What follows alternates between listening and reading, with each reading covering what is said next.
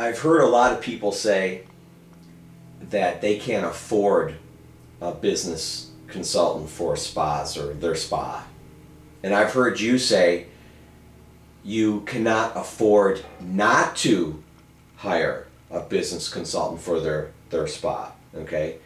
And so, what do you exactly mean by that? Well, what I mean is you have to get real about your business. Mm-hmm. If you don't have two nickels to rub together, you really don't have a business. You have a job that you've created for yourself.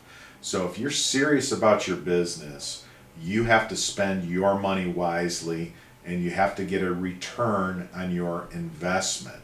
So when I say that you can't afford not to spend your money wisely, that's exactly what I mean. You need to spend your money wisely. And a wise decision is to spend it on a salon or spa consultant who's going to guide you to the success that you desire. That's going to show you where to spend your money to get a return on your money. We are not in the big business industry. We're not huge corporations. We can't rely on branding. We can't rely on spending big money on television commercials, on radio commercials.